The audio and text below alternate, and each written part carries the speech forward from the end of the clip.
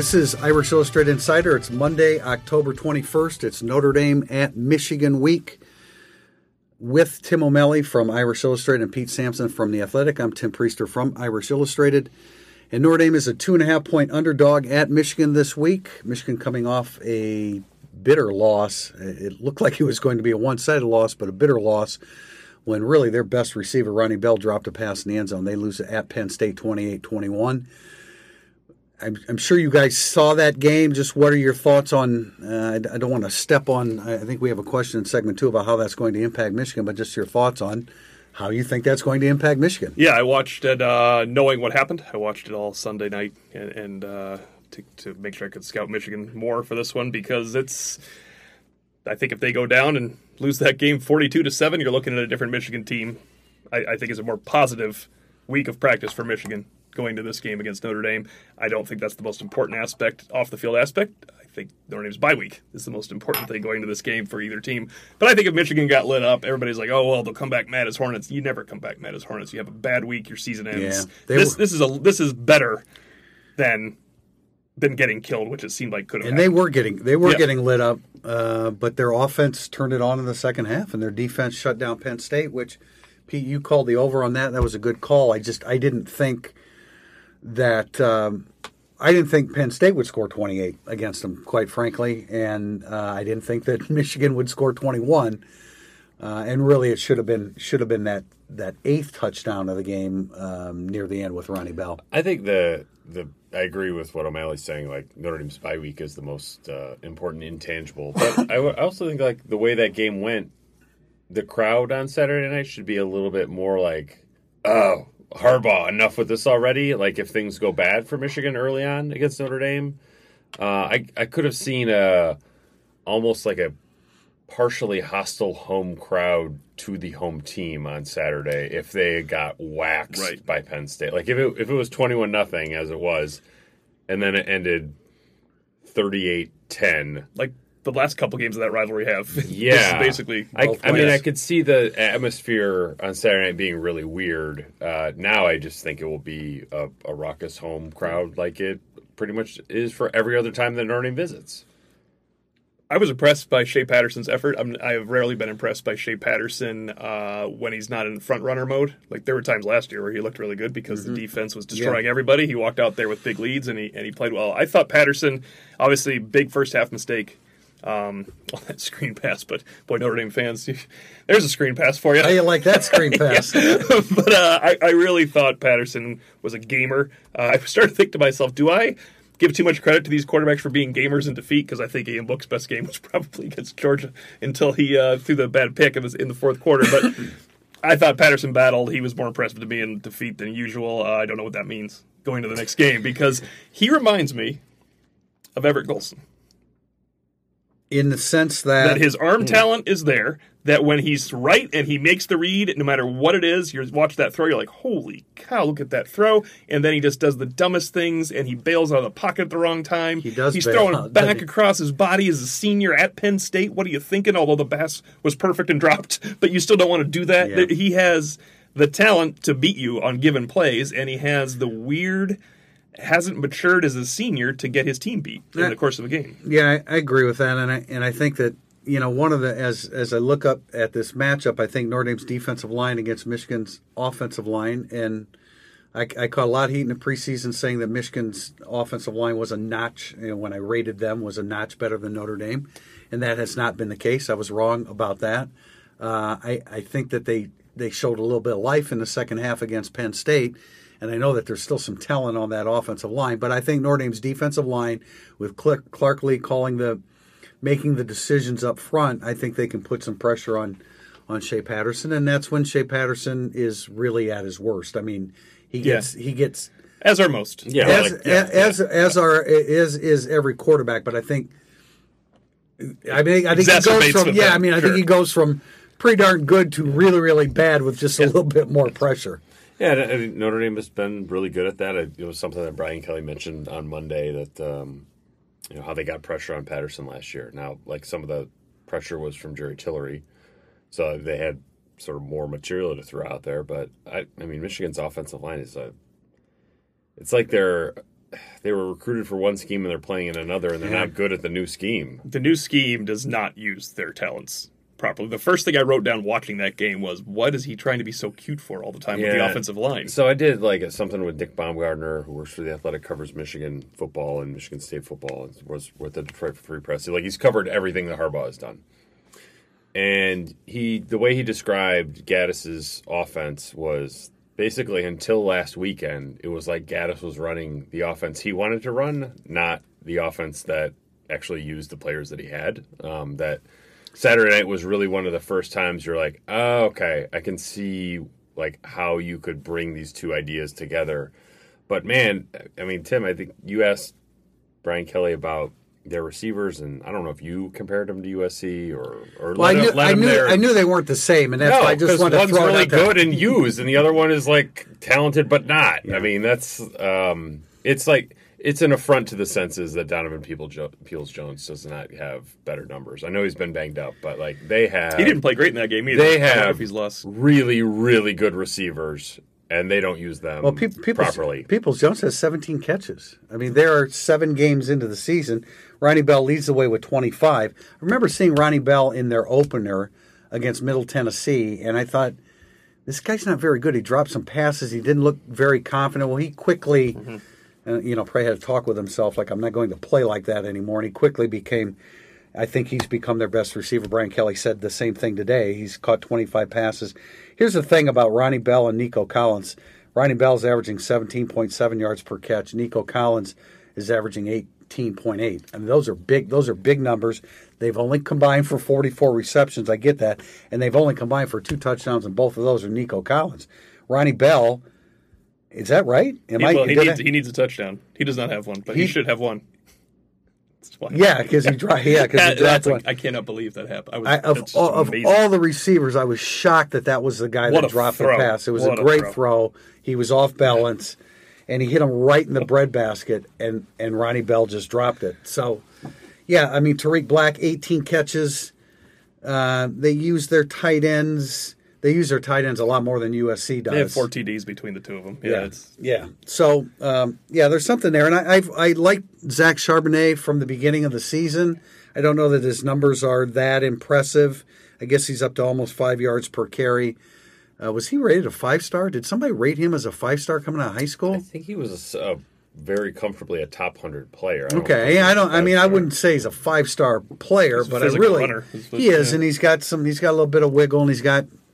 I don't know exactly how big he is, but it looks to me like he's got a little bit of size. So I like his game. But yeah, I mean they have not used the receivers that they have to the extent that you would think. Brian Kelly talked about how physical they are in the 50-50 balls, which is a bit of a problem for Notre Dame's corners. So I guess you can understand why Dante Vaughn is in the plans this week for Notre Dame. And we should get into that. This will be Dante Vaughn's 4th game. Notre Dame has updated their website, as Tim pointed out last week, but we both kind of forgot.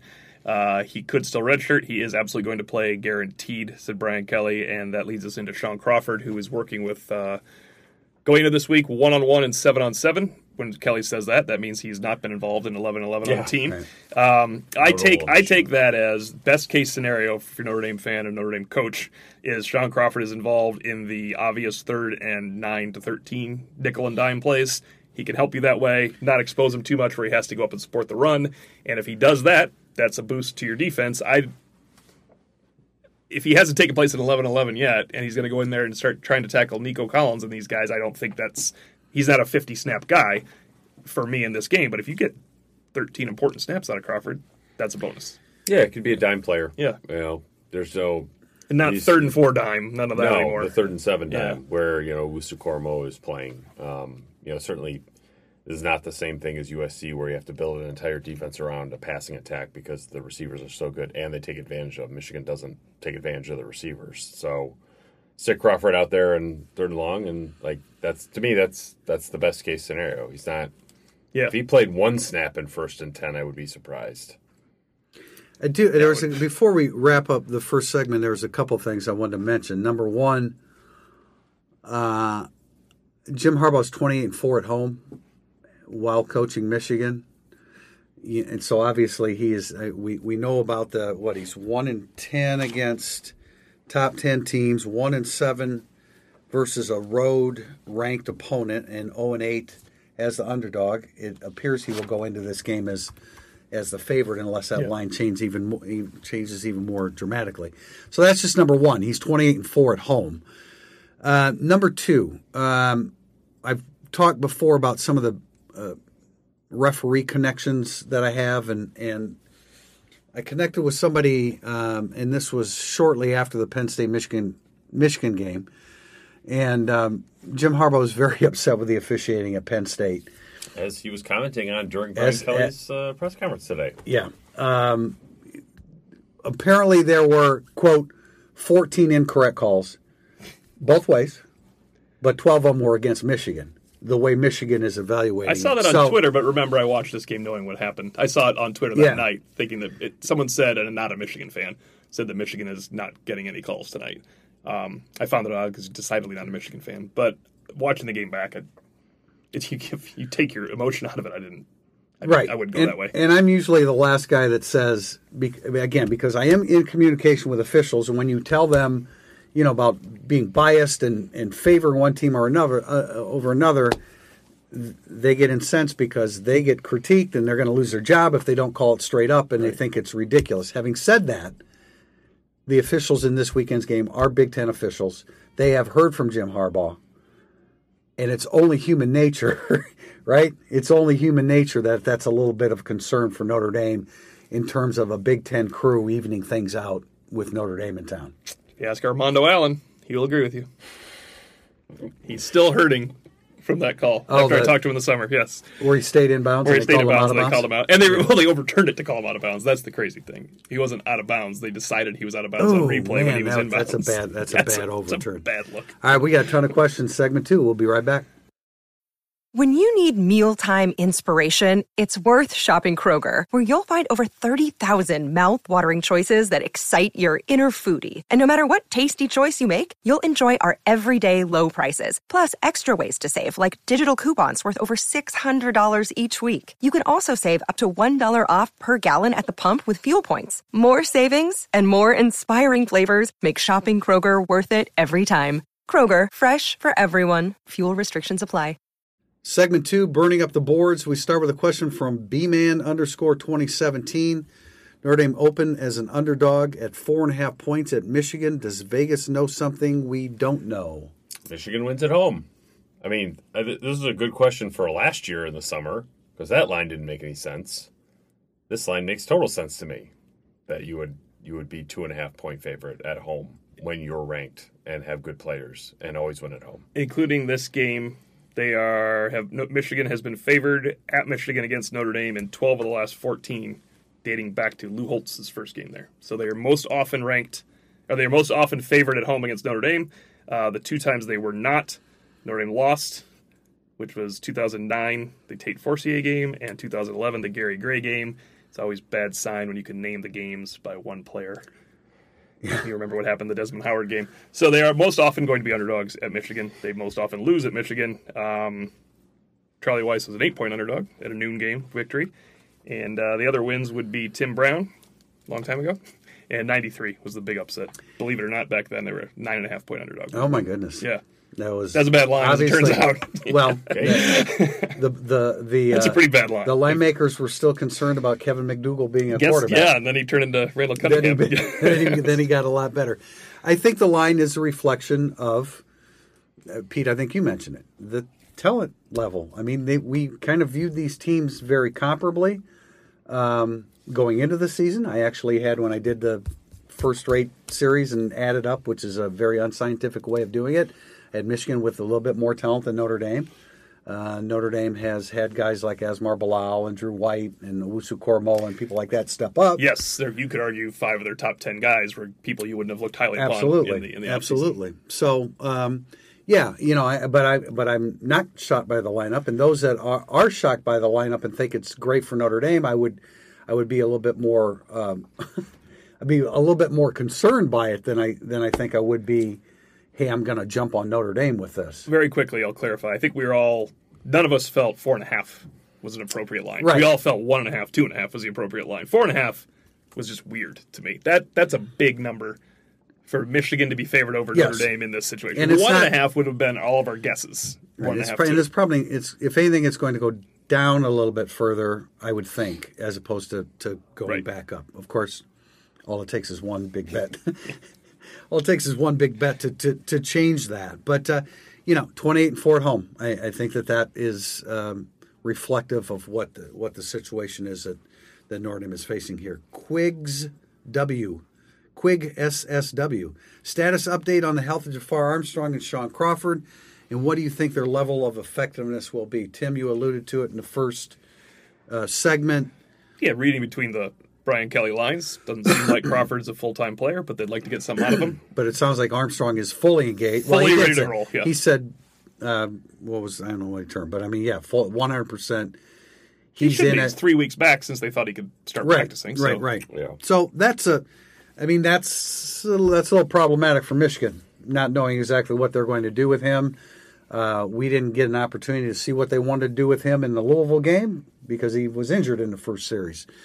But so that's a little bit problematic, I think, for Don Brown because Notre Dame is much more inclined to use two backs. It was something they wanted to do last year, but they didn't get fully to that because of guys getting banged up. Yeah, I mean, they went 2 backs on 5 running plays at Louisville, and then they've used it 7 times the rest of the season. And that was the first drive, right? The 2 backs was Pretty the first much, drive. it was Yeah. all the first drive. And the other 7 were all against Bowling Green. When who cares? With Avery Davis in the Yeah, lineup. just like whatever. It's fine. You're just trying to get the game over. So, yeah, I mean, Armstrong, full participation. Crawford, hopeful.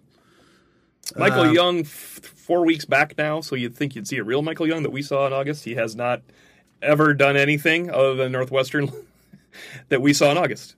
Northwestern last year, he has never done it. Because you want to say Wake Forest, he should have scored. So that wasn't that impressive to me. Right. The touchdown against Northwestern is his career highlight in August camp. So he should really be ready to roll. I think Michael Young's an interesting matchup against Michigan, which is something we'll address with a question a little bit later.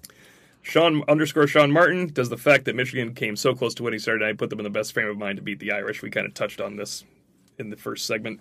Better than the alternative frame of mind. That's how I feel. Well, I guess the best frame of mind was if they beat Penn State. Yeah, now, I agree with you guys, but I mean, keep in mind that the focus has been really for 2 years that they're a playoff team.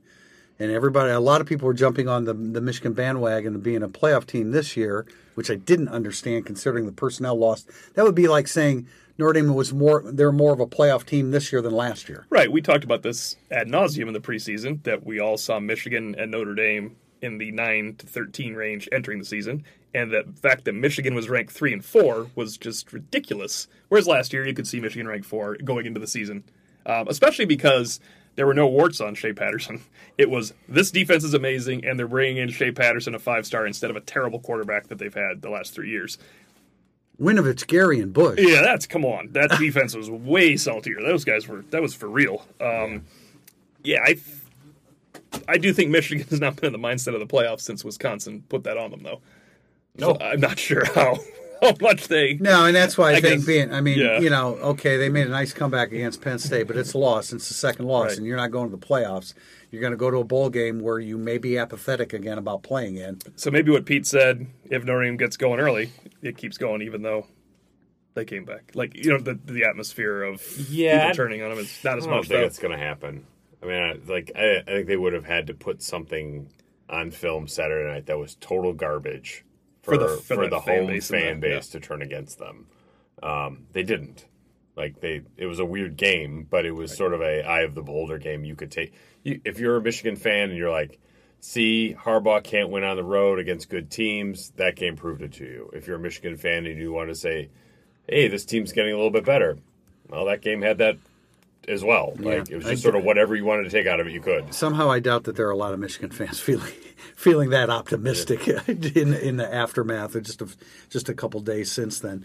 Trey Guy 13, after getting multiple turnovers for the first few games, the turnovers have been minimal to non-existent for the last couple games. Does the Notre Dame defense get back into their hawkish ways against a turnover-prone Michigan offense? They certainly fumble the ball all the time, so that's something that I would keep an eye on. But I don't know. I guess I have a hard time getting too carried away with turnovers as as if Notre Dame plays this super aggressive ball hawking defense. Like the ball just. I agree. I agree with you. I mean, Kyle Hamilton's pick six, was that like a ball? No, it was just like the ball came. I mean, turnovers are kind of cyclical. They're forcing fumbles is more of an impressive thing. I think they force a lot of fumbles. They're kind of random. Like the defensive linemen forcing sometimes fumbles. they happen, sometimes they don't. Right. I feel like the pass rush and forcing fumbles is something that could play a role with Shea Patterson. He's a freshman right tackle. When you're making quarterbacks fumble, that's a little bit different. And Shea Patterson we just called him Everett Colson for crying out loud. I mean, he makes mistakes, so I think that could come in. I don't know if you see Notre Dame ball hawking, as Pete said, Shea Patterson's passes. I mean, if he's on, could I see Julian Okwara, what he did to Bryce Perkins? That's like a controllable thing. Like he went in there with the intent, I'm going to take the ball away from you, and I'm so fast, this guy can't. And Notre Dame, I mean, they do emphasize that. If you, the whole idea is if you have more than one tackler, then or if the ball carrier receiver is engaged, and now you're coming into the play. Try to strip the football. Yeah, you saw them try to do that with Marquise Stepp, and then he picked up an extra 10 yards. I was about to say, let's bring in the fact that... You don't do it with him. That's one guy you don't do it with. Alohi Gilman, tackling the ball, has been ineffective this year. Notre Dame's cornerbacks have one interception this year. His name is Sean Crawford. No other corners picked off a pass. So I think you can count on Julian Okwara, Khalid Kareem, and Jameer Jones. Man, imagine this podcast saying that a couple years ago. I think you can count on Julian Okwara, Khalid Kareem, and Jameer Jones going up there and wreaking havoc and maybe causing fumbles. I don't think you should count on Troy Pry getting his first pick, Tariq Bracy getting his first career pick, Alohi Gilman stripping the ball from a running back. And Elliott getting a pick. I think either one of the safeties could get I think Hamilton and Elliott could get a pick, but I think it's that defensive line forcing fumbles. Do you know how many passes broken up Troy Pride has? 2. Oh, you're underestimating him. It's 3. Oh, so Bracy leads with 5. Is that right? Does Bracy have 5? I can remember 3 for Bracy off the top of my head. I remember the one at Georgia. Yeah, he had 2 at Georgia, and I think Bracy has 5 to lead the team. PBUs, he does have 5 to lead the team. That is correct. See? That is correct. So, now, back to the fumbles. Notre Dame has, quote, caused 17, because I think Louisville dropped a couple on their own. I think I remember writing that in the 17 sounds crazy, grades. by the way. That's a lot. But 17, they've recovered 8. And Michigan has fumbled 17 times, and they've lost 9. I mean, that's an incredible amount. Now, I don't see in their stats, Notre Dame lists the players that actually fumbled. I don't see that in Michigan stats, so I don't know. It's mostly Shea Patterson. Yeah, I mean, I don't know how many are Pattersons, but I do know that Charbonnet fumbled and lost one. I think it was the Army game. Right. Yeah. So they don't have a streak. Their converted nose tackle fullback lost one at Wisconsin. Oh, that's right. Great That's call. right. Yeah, so I know, we kind of expected like USC would turn the ball over against Notre Dame because Notre Dame was plus 10 and they were minus 7. I tell you what, we don't know, Trey Guy, if it'll reappear, but it's going to matter. It's pretty much decides all these games, and it right? mattered against USC, and then it was 0-0, and USC needed that to win. I think we said that before. BWAC 29. Who scores you? Who scares you? Who scares you the most? That's my typing. Who scares you the most on Michigan? Both sides of the ball.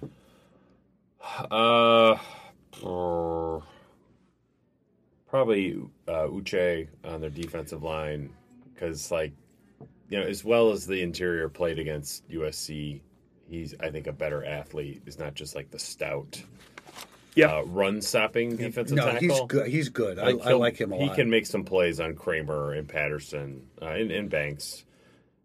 Just because they played their best against USC doesn't mean they're just going to keep getting better the rest of the way.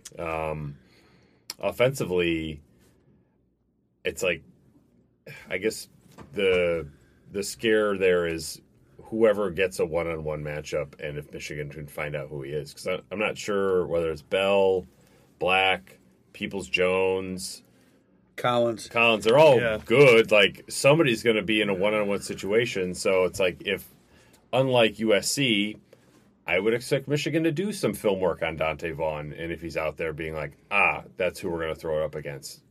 Like, USC didn't really even try that. So that's probably whoever gets. And what concerns you is Vaughn's size. Does that even things out? I don't think that evens things out if you can't make the play on the ball. Yeah, will he be matched? Like, I think Nico Collins is the toughest matchup because he can catch he can turn like a little hitch routes where you miss the tackle. He can make you miss the tackle with his strength. So I could see him.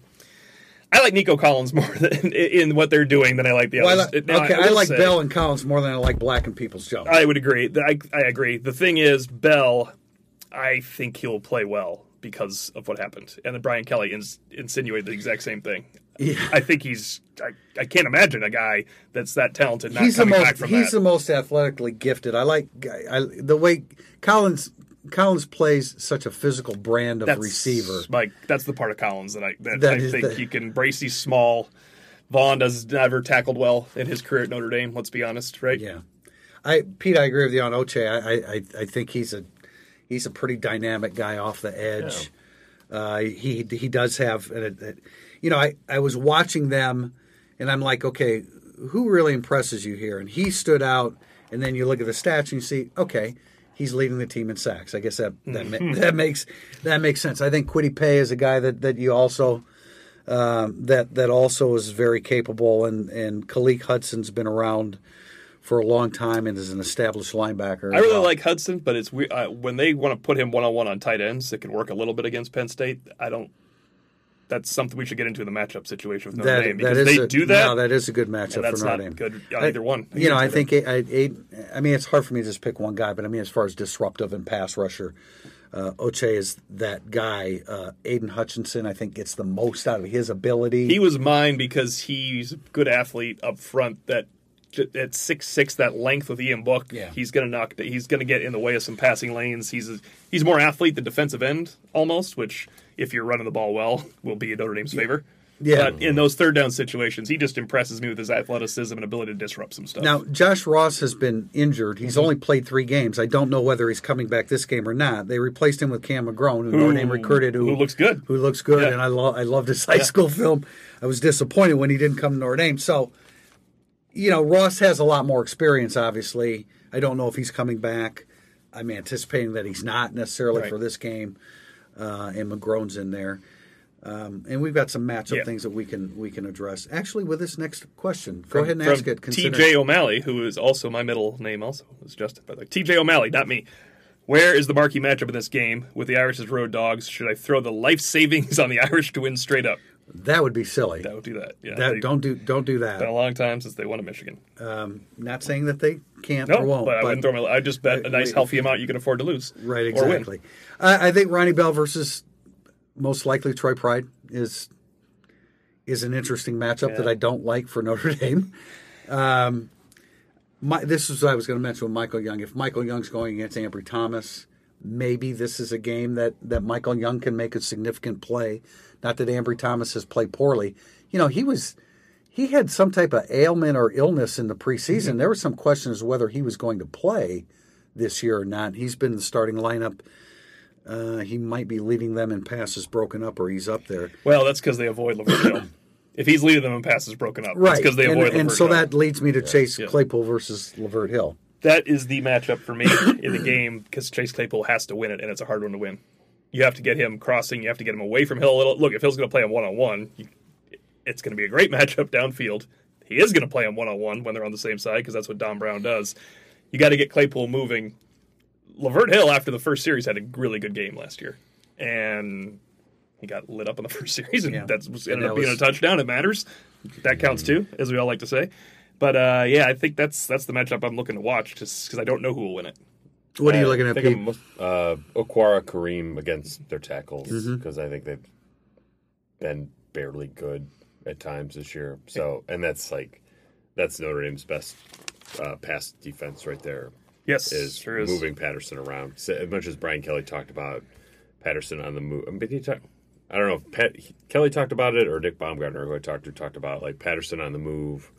Did a little bit more of that against Penn State. Like, I still don't think that's like a winning formula for him. He's not that mobile. No, I like his mobility. I like him escaping the pocket for yards, not as much. Right, but keeping plays alive. To me, he has difficulty. And I'll watch him more this week.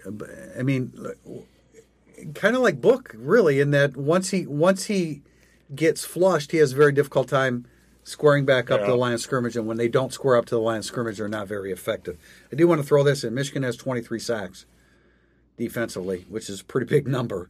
And again, tying in with Don Brown, his aggressiveness and going after people.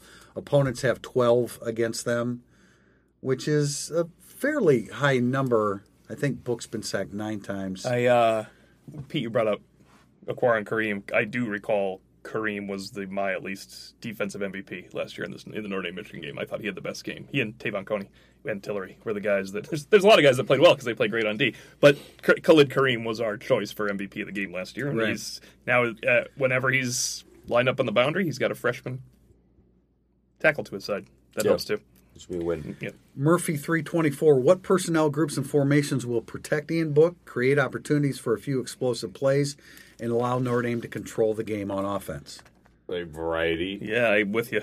Variety is the personnel group. And Brian Kelly, kind of talked about variety as being important and on now the other it's side of the ball. Yeah, you have 3 personnel sets you can go with now. You can go your sort of base, 1 back, 1 tight end, 3 receivers. You can do the 2 tight ends, which has been less against USC than it was the week before. And then now you can get Tony Jones and Jafar Armstrong out there at the same time if you want to. So it's you have a lot of different things you can do with that. That's the best way to combat him is to throw all 3 alignments at him. And I have a feeling the 2 back is going to play a role early. Hopefully it can play a role as it goes along. I thought Brian Kelly saying today that we have to run the ball at some point in the game was really an honest assessment of how they were going to approach this game.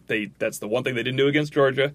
I was worried when he said you don't have to win the game running. You don't have to win running the ball. I was like, all right, here we go. That's what the line's for. You know what? I think he's sandbagging there. You do? I do. Coming out running? Against Don Brown in the run D? They're giving up 3 yards of carry. I know that's silly, but think about what Wisconsin did to them, what you can do with your 2 tight end stuff, how effective you've been.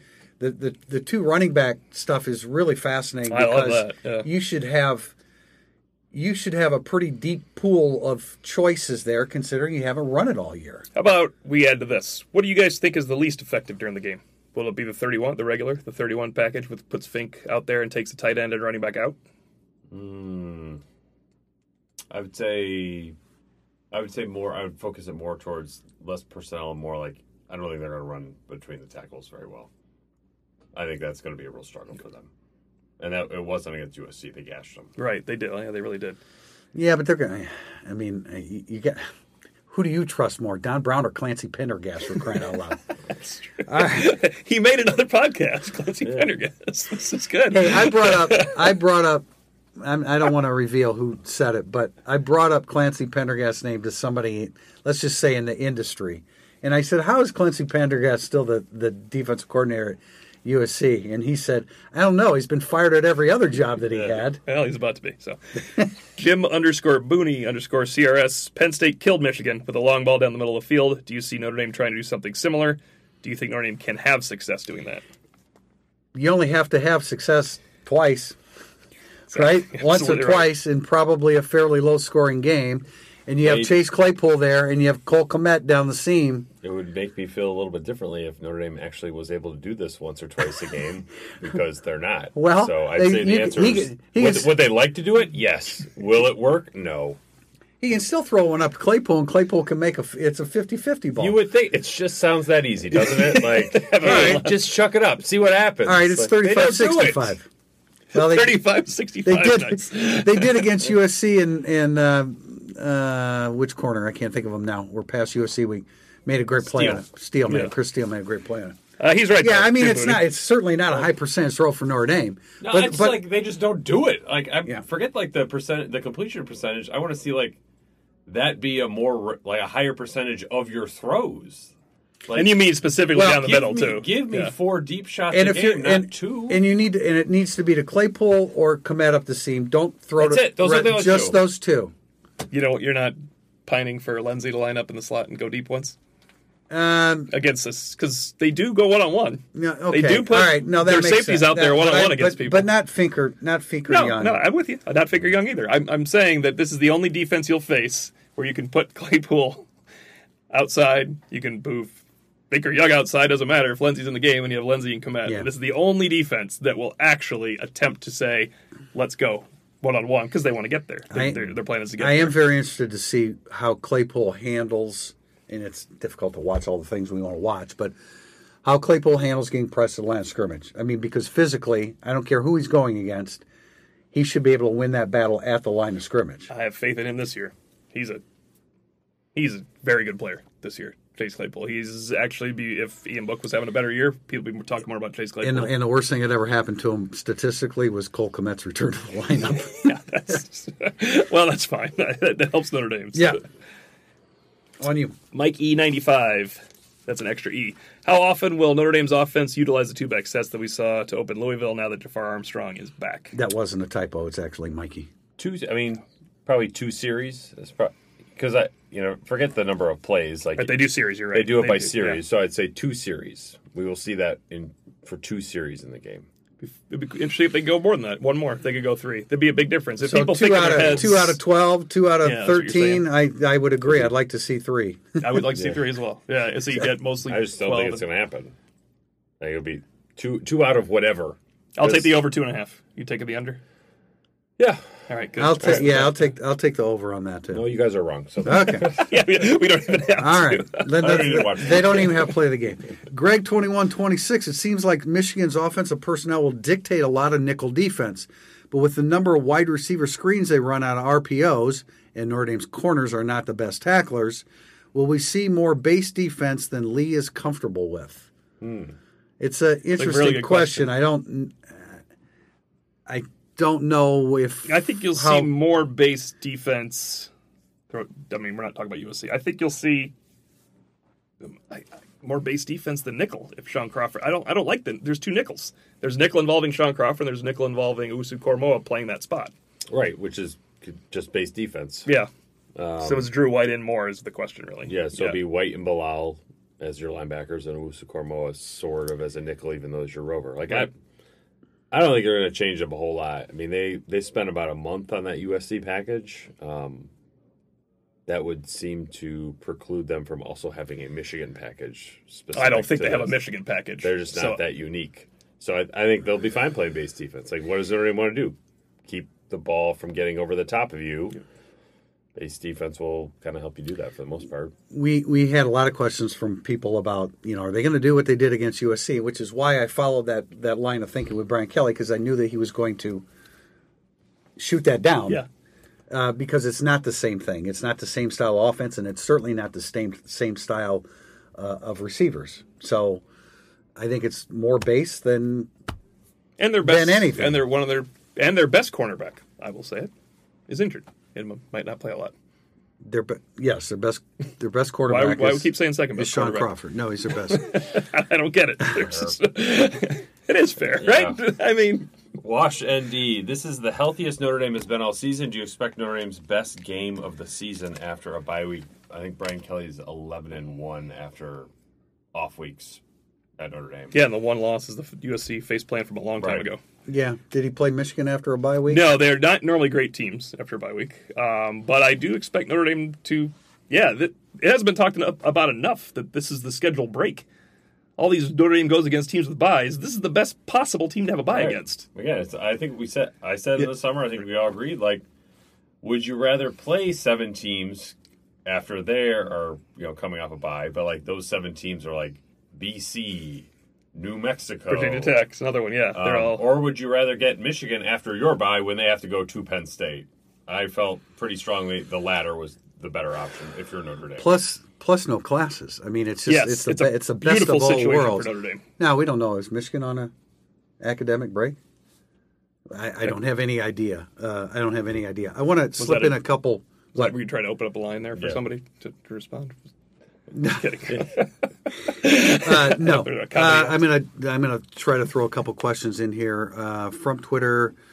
Mason Plummer 6. Do you believe Michigan backup quarterback Dylan McCaffrey would pose more problems in Notre Dame than Shea Patterson if he were to start? No, although I probably would have said yes in September. Totally agree. That's my Shea Patterson response. was real bad, but then he was pretty good on Saturday, so I'll say that he's going to be better. Yeah, they're not going to. You don't make that change. No, now. not the way he played. I mean, maybe you. Well, then he got banged up. McCaffrey did.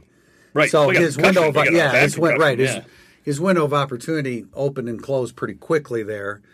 I don't know what Patterson we're going to get, but the Patterson that just played a very competitive winners game. The best he could. He had made the tragic mistake, but he played well. So whether he would pose more problems or not, I think the point's going to be moot this week. Let me see. Let me add from from Mortgage That. What? All I saw was Mort. I didn't think it was going to be Mortgage That. A new advertisement? Yes. Subliminal. Okay, well, I'm sorry. I'm treading on territory we already walked over here. But what gimmick D will come up this week? Michigan has very good receivers and a QB that can run. Will we see second half Virginia or first half Virginia and USC? And it's, I think it's more base defense. I think Michigan is still a base defense offense.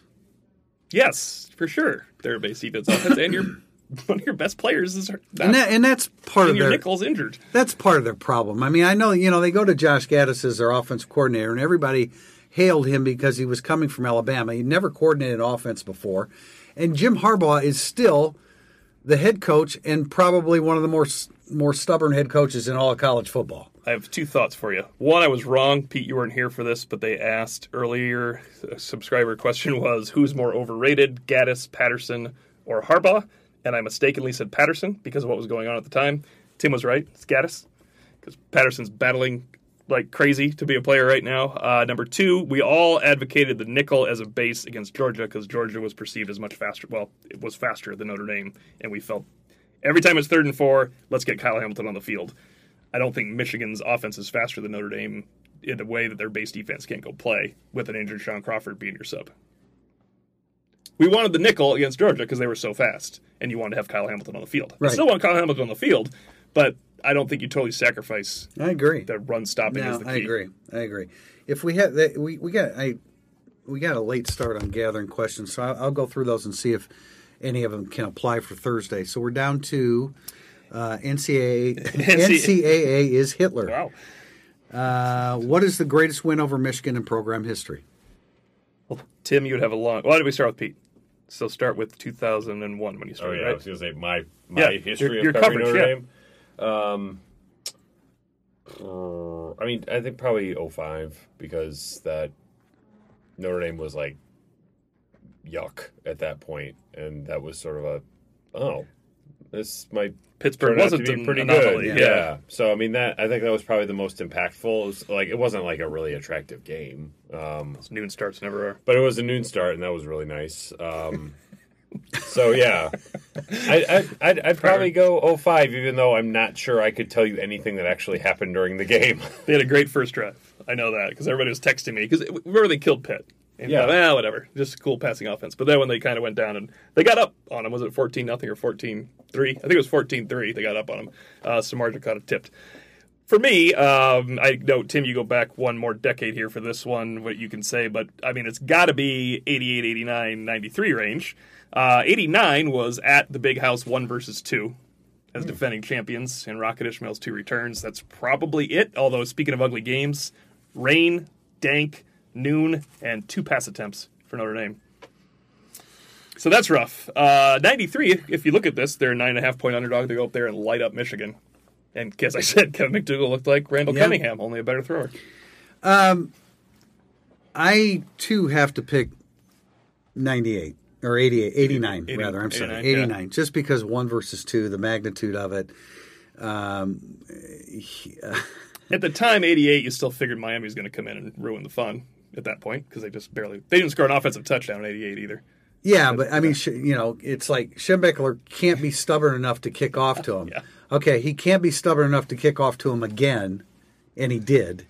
And they won 24-19. Now, I love the 90 game because of, Rick Meyer and the starting lineup. First start. Also underdog. Scoring the 5-point underdog. Yeah, scoring the game-winning touchdown, 28-24. I know Rick will be happy to hear that. But I did channel Newt Rockne for this, and his best game was now he wasn't a head coach yet, but it was 1909 when Notre Dame beat Michigan 20-6 because in the first 8 games of the series, Michigan had won them all and outscored Notre Dame 121-10. And that's their fake lead in the series, those first 8 games.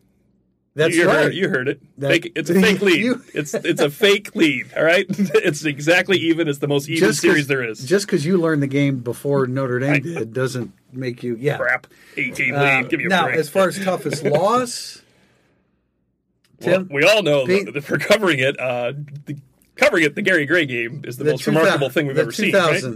The 2011 11 game. I mean, game. the 2010 game was pretty wild, though. Like, Denard. that was Denard, Denard, like, oh, he doesn't, like, tie his shoelaces. Yeah, that's really cute. forgot. Oh, my God, this guy is so fast. Like, that's the only player that I would say, like, for one night, or one day, because that was also a day game, he was like, I saw Reggie Bush, but this guy is also really fast. No, that's a good point. And 2 years later, he couldn't do anything right. Yeah. Yeah. The Gary Gray game was remarkable for a losing. I mean, okay, Notre Dame was 0-1. That was a horrible game for Notre Dame. was That was a terrible horrible. They were up 24-7 and lost They were 35-31. And they had just lost to South Florida in the worst game ever played. And then they lose that game. So 2011 is the worst, except that team, here's the problem with that for me. That team stunk. I don't care what anybody says about that 2011 team. They stunk. So when they lost that game, it's like, this team just, I can't handle it right now. When my senior year, after Ron Powell's beat Northwestern, which is all I have to say, everybody knows what that game meant. He's throwing the ball over the place. He brought them back to beat Michigan until that jerk Remy Hamilton kicked a field goal to win the game. That's the worst one ever. That jerk? Yes. He was, Pete. I was a senior. We Wow. were drunk. It was bad. Okay. 2 years in a row, they just lost to David Gordon. People are crying right now. Listen to this. 94. 94. Yeah. Just to clarify. All What right, did I last say? question. From Murphy's _law.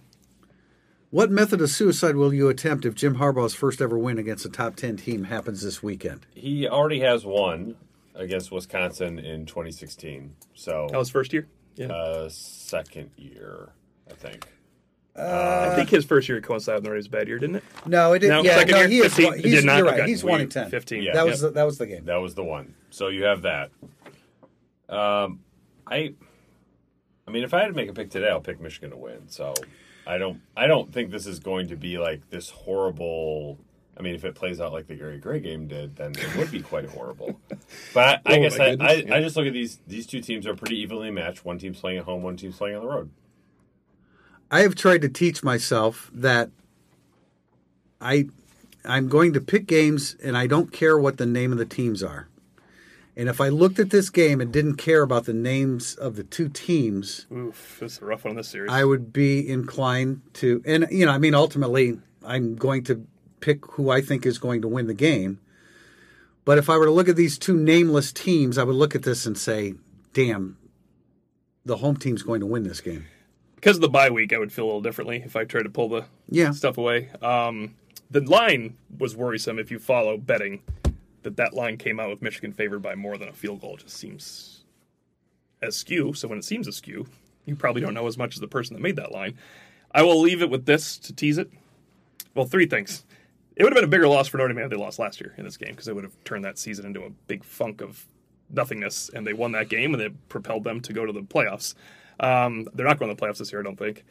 It would be bad. It would not be a great loss because everything is within their grasp to go 11-1 for a really good year. I have never missed, since doing this job, the Notre Dame-Michigan game. The winner. I'm 8-0. There's a tease right there for Thursday. And I have another one for you. I have been to Ann Arbor 6 times. Ooh, this isn't good. Total Notre Dame victories. 0. Wow. Yes. So, Something's got to give. right. Something's going to happen. You're like your friends in the van. It's really 0-6. This dates back, and it dates back to the Desmond Howard game. Again, if you can name the game by the guy's name, it's a bad thing. So I'm making a business decision and saying that O'Malley's not going on the road for Irish Illustrated. I do need a babysitter still, but there's no. Yeah. All right, we got more Michigan talk later in the week. We'll be looking to film as we go along with a lot more information, a lot more ideas as we go into Thursday. Thanks for joining us. Indiana Dunes Tourism, located between Chicago and South Bend in northwest Indiana, is a proud supporter of Irish Illustrated. Extend your Notre Dame visit with a trip to the nation's newest national park. Visit IndianaDunes.com.